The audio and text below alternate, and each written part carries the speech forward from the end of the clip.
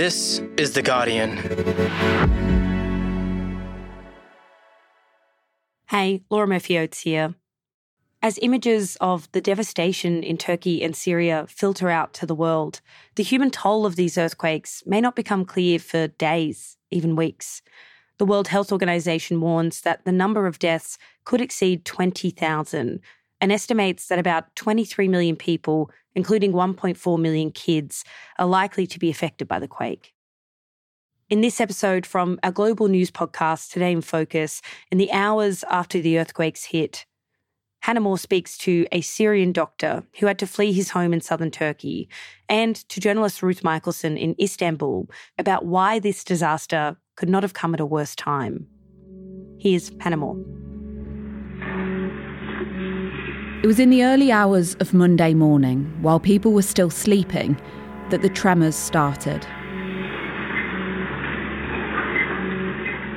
In Gaziantep, in southern Turkey, an earthquake measuring 7.8 on the Richter scale had hit, just 11 miles below the ground. And within minutes, it had destroyed almost everything in its path.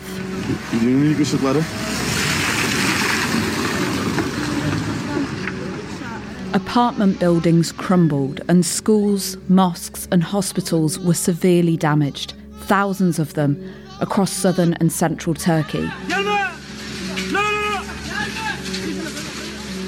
And also into northern Syria, a place that is still so deeply scarred by almost 12 years of civil war. As far away as Lebanon, and in Israel, in Greece and in Cyprus, people felt the tremors too. Then another earthquake struck.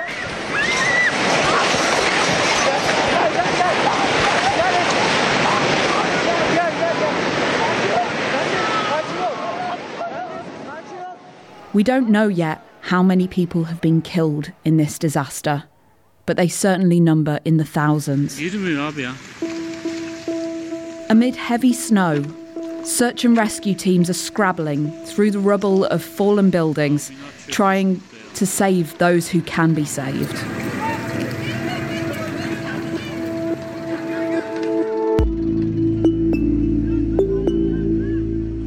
From The Guardian, I'm Hannah More. Today in Focus, the human cost of Turkey's worst natural disaster in decades.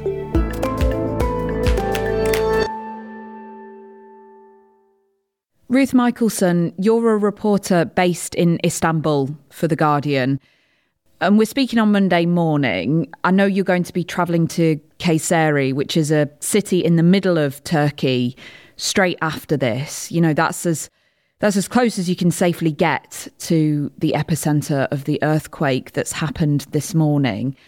Can you start off by just telling me the basics of what's happened?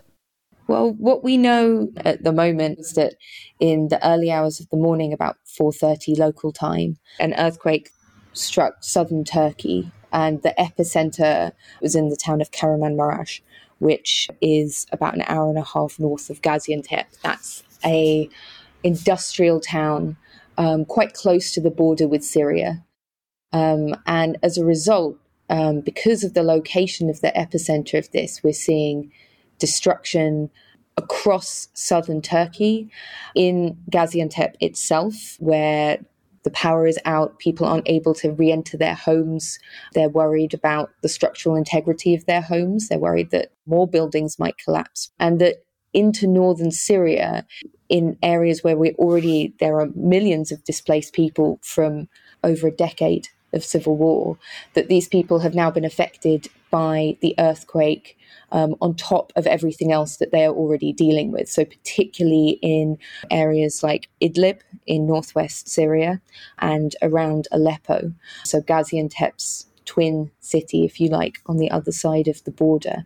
And these are areas where getting to people who are buried under the rubble, providing aid to people who are affected, and simply making sure that people have somewhere to stay after this is going to be much more difficult, even than in southern Turkey, where we're already seeing that the destruction is huge. And this happened overnight, which is a particularly scary prospect, isn't it? Because it meant that people just would not have been able to get out of their apartment buildings and their houses. Exactly. I mean, people that we've spoken to already in the course of our reporting said that they were sort of mentally prepared for the idea that there would be earthquakes, because earthquakes are unfortunately common in Turkey, or at least smaller earthquakes are. But people in that part of the country were aware that this was a possibility. But as you say, many of them were sleeping when it happened. So at least one person that we spoke to said they were woken up by the shaking, realizing how bad the earthquake was, and in many cases realizing that this was perhaps the worst earthquake that they had experienced in their lifetimes, and simply being unable to do anything other than stay in their homes and feel fear until the shaking stopped, use the lights on their phone to get dressed and go out into the street, and then figure out what to do. I mean, I've been speaking to people in Gaziantep at the moment who say they can't go back inside their houses, or they're potentially going to be living in their car for the foreseeable until they can go back into their homes. And that's in a major city. But it seems at the moment that in smaller towns, places even closer to the epicenter, or places in northern Syria where the infrastructure is not built to withstand anything like this. Buildings have not been built to be earthquake proof in the way that does happen in parts of Turkey, because this is anticipated. That there are people there who are still trapped underneath the rubble. We're hearing things about people tweeting or calling relatives, desperately trying to get people to save them from underneath the rubble. And that's happening across large parts of southern Turkey and well into northern Syria.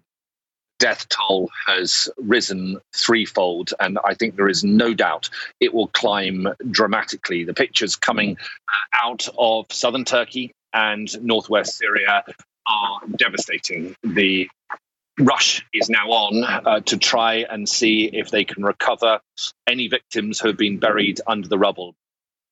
How commonly do earthquakes happen in Turkey, and how does this one measure in comparison to those that have happened in the past?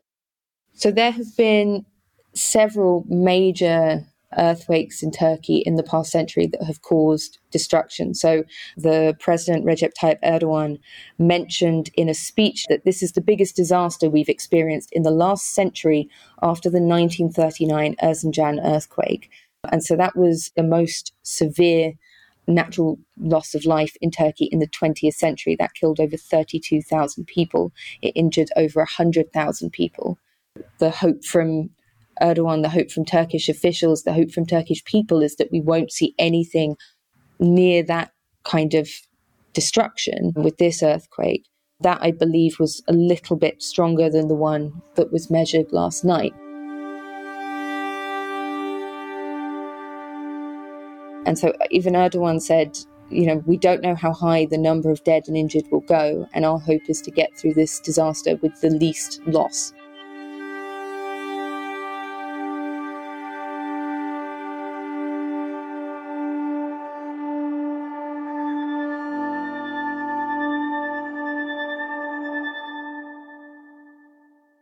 There have been massive building projects across the country in the past few years, haven't there? Many high-rise buildings developed quite quickly. Are they generally built to withstand earthquakes then, if this is, on a major fault line? It depends where in the country they are. It depends who's building them. And often it depends on things like low-level corruption in particular places. More sort of wealthy, big developments in cities are supposed to be built to be earthquake proof. And it's something that you see, advertised with apartments in certain parts of the country. What that actually means in practice is also questionable. It's something that is probably very easy to say to people, but it's kind of unclear what it means. But certainly in other parts of the country, particularly in the south, where you might see more illegal building, and again, into parts of northern Syria that are impacted by this, where there have been buildings that have been put up very hastily to deal with millions of people internally displaced by the fighting elsewhere in Syria. Those are not buildings that could ever be built to, withstand this kind of impact. What do we know about the situation in Syria then at the moment? The situation in Syria looks perhaps even more disastrous in parts than what we're seeing in parts of southern Turkey. We're getting a lot of information coming from parts of the northwest because of the role played by the Syrian Civil Defense. They're commonly known as the White Helmets. This is a rescue force that is normally used to dragging people out of the rubble from airstrikes that are now trying to save people from this disaster.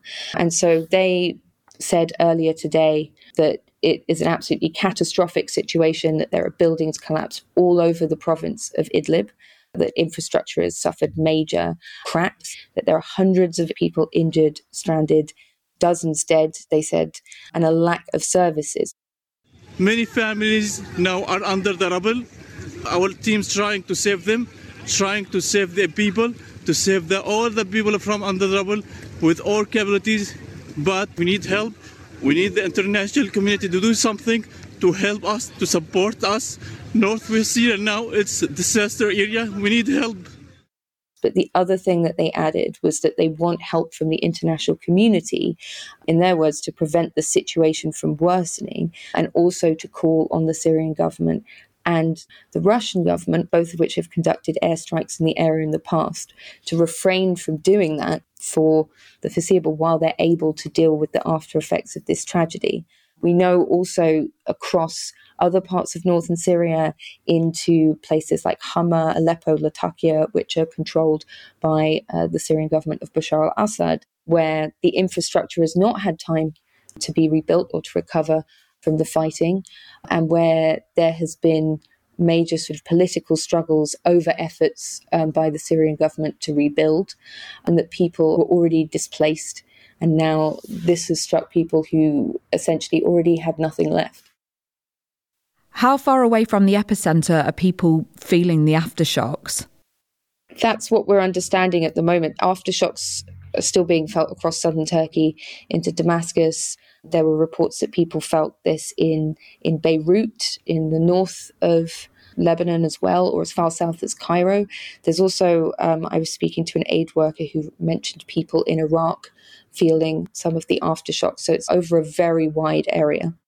Have the emergency services been able to get into those affected areas of Turkey and Syria?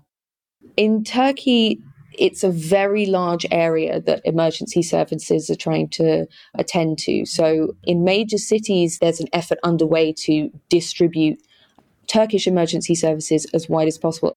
Into northern Syria, it's a very different question. And so at the moment, it appears that organizations like the Syrian Civil Defense, like the United Nations, will be in charge of handling the destruction, but that's only in areas that they already have access to. And in places like Aleppo, it's not immediately clear who will be in charge of helping civilians.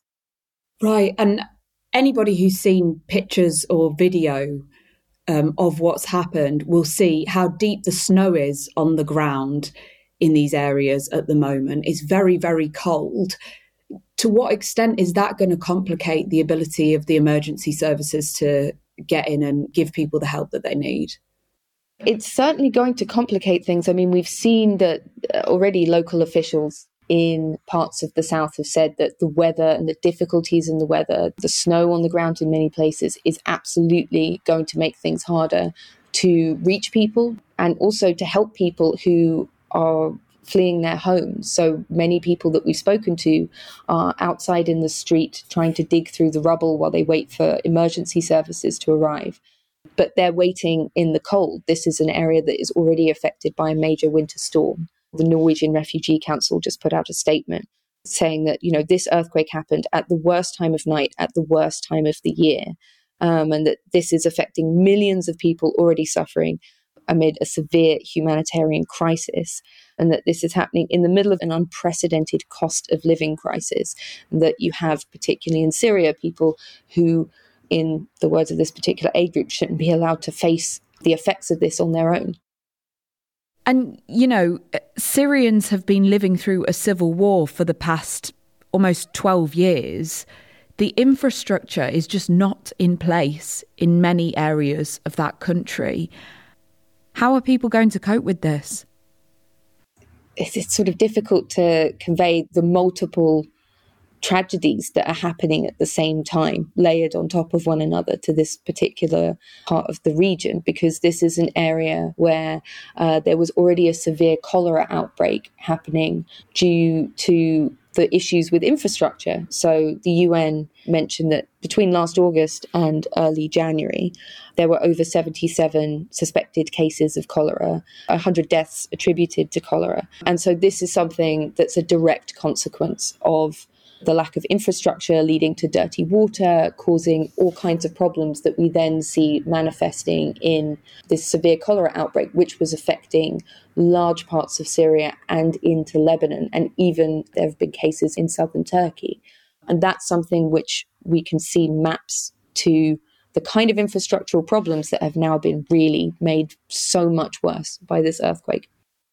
What has Bashar al-Assad, the Syrian president, said about this then? What is his plan to try and help people?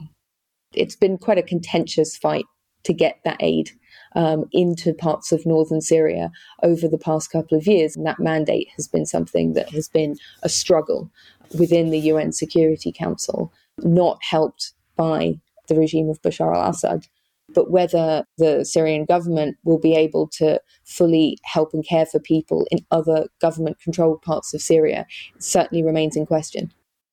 Erdogan has announced a state of emergency in Turkey. What does that actually mean? Well, at the moment, it looks like it was labelled by the Interior Minister as a level 4 emergency, which means that Turkey is appealing for international help in dealing with this incident, which politically is unusual. We've seen during smaller previous crises, things like fires that have affected parts of southern Turkey, that the government has really pushed to say that they could handle this all themselves. And I think what we're seeing that is different about just the scale and need of this, and so that appears to be why the level of emergency is that high. What's the relationship like at the moment between Assad and Erdogan, Turkey's president? If you believe Erdogan, they are on track to try for a full reconciliation. Erdogan has certainly been making statements saying that he'd like to meet with Assad as soon as Assad is willing, and the Syrian government has routinely pushed back on this and said that that would only be possible if Turkey withdraws its forces from parts of northern Syria. And Turkey has also repeatedly threatened a further ground invasion into other parts of northwestern Syria. But in the interim, Erdogan has still pushed for this reconciliation. And a lot of that has to do with the fact that we are headed towards a major general election in Turkey in mid-May. And on top of that, what his government has been pushing for is the return of some 4.4 million Syrians to Syria. If Erdogan has suddenly abruptly changed his tune from out and out calling Assad a war criminal to now saying that northern Syria is safe for Syrians to return and therefore there's no need for Syrians to be here, from speaking to Syrians who are based in places like Gaziantep, places that were hit badly by the events today, they were saying, when I spoke with them, we're not leaving until Assad goes, and this idea that it's safe for us to return is a fantasy. Actually, as I'm looking at my phone, I'm seeing that there is a second earthquake that has hit, according to the Syrian state news agency. And I need to go and take a look at this. I'm sorry to have to jump off.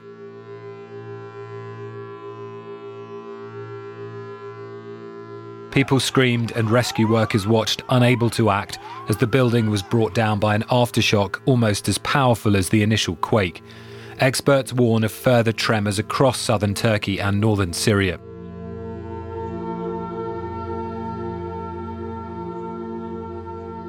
A few hours after I spoke to Ruth, I called Abdul Rahman Al-Omar. He's a doctor and he works for the Syrian American Medical Society.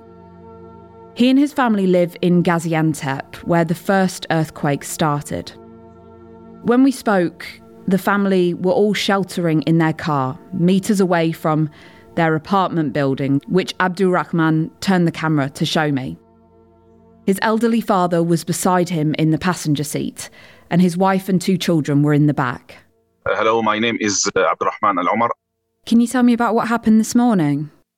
Today, early morning at 4:17 a.m., the earthquake hit the area.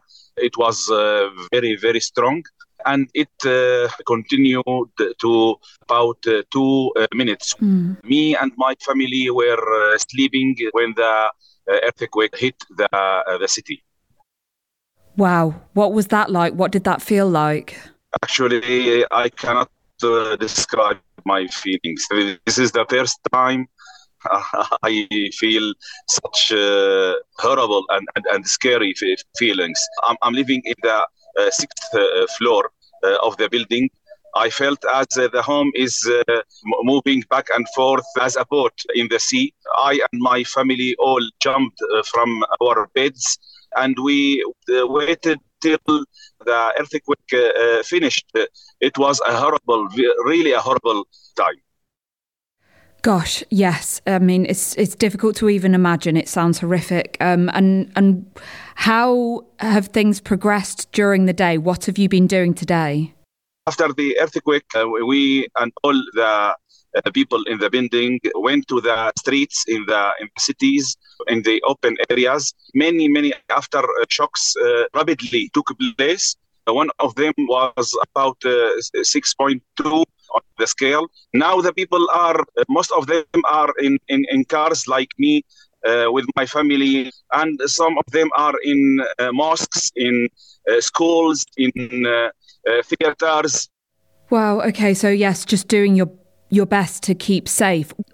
How has the situation been in terms of trying to get help to people? Of course, a lot of people have been trapped in the rubble. Is aid able to get through at the moment?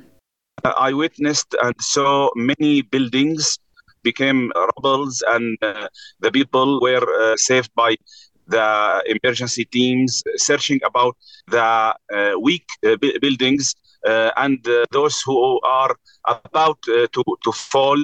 Hundreds of cars left the city toward the north of the cities at the north of Turkey. What's your plan? I'm now in an open area with my family in the car. I'm planning to go to the north because it's more safe, maybe to Ankara or Istanbul city. At the same time, my heart is with my people inside Syria, in northwest Syria, because I'm working with SAMS, the Syrian American Medical Society, providing health services to the people inside Syria, where already the houses are impacted and damaged by the 11 years of conflict. Our hospitals today received more than 900 casualties, and unfortunately about 190 person passed. So I'm planning to put my family in a safe place and to continue supporting the people across the border through online connection. How confident do you feel that the people who need help right now in southern Turkey and in northern Syria are going to be able to get that help? Here in Turkey, government and the authorities are doing well, and the people, as I witnessed, are donating blood and assisting the emergency teams. In Syria, although the medical teams absorbed the first huge wave of casualties, from the health point of view, you can also imagine other needs because we are in the winter and today is a heavy rainy day with snow. The people there will be in need to shelter, food and heating. Yeah, it must be so worrying for you, both personally and professionally. Do you know if your apartment building, if your home still stands? I'm now in my car beside my home. It's safe, but inside the building, inside my home, there are some distractions. We and all the people here are afraid of going back to the houses. And in the coming weeks and months, do you plan to stay in northern Turkey? Do you have a place to stay? Yes, but I will come back here and continue my job from Gaziantep city here. How do you feel about that? I hope the things go smooth and better. I hope that.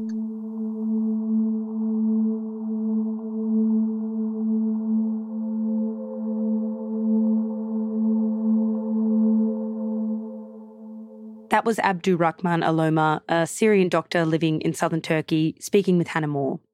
For the latest on this rapidly evolving story, head to the live blog at theguardian.com. That's it for today. This episode was produced by Ruth Abrahams, Klitzia Sala, and Rose De La Rabiti, with sound design by Rudy Zagadlo. The executive producer is Homer Halili. Additional production by Camilla Hannon and Joe Koning. I'm Laura Murphy-Oates, and we'll be back with another episode of Full Story for you tomorrow.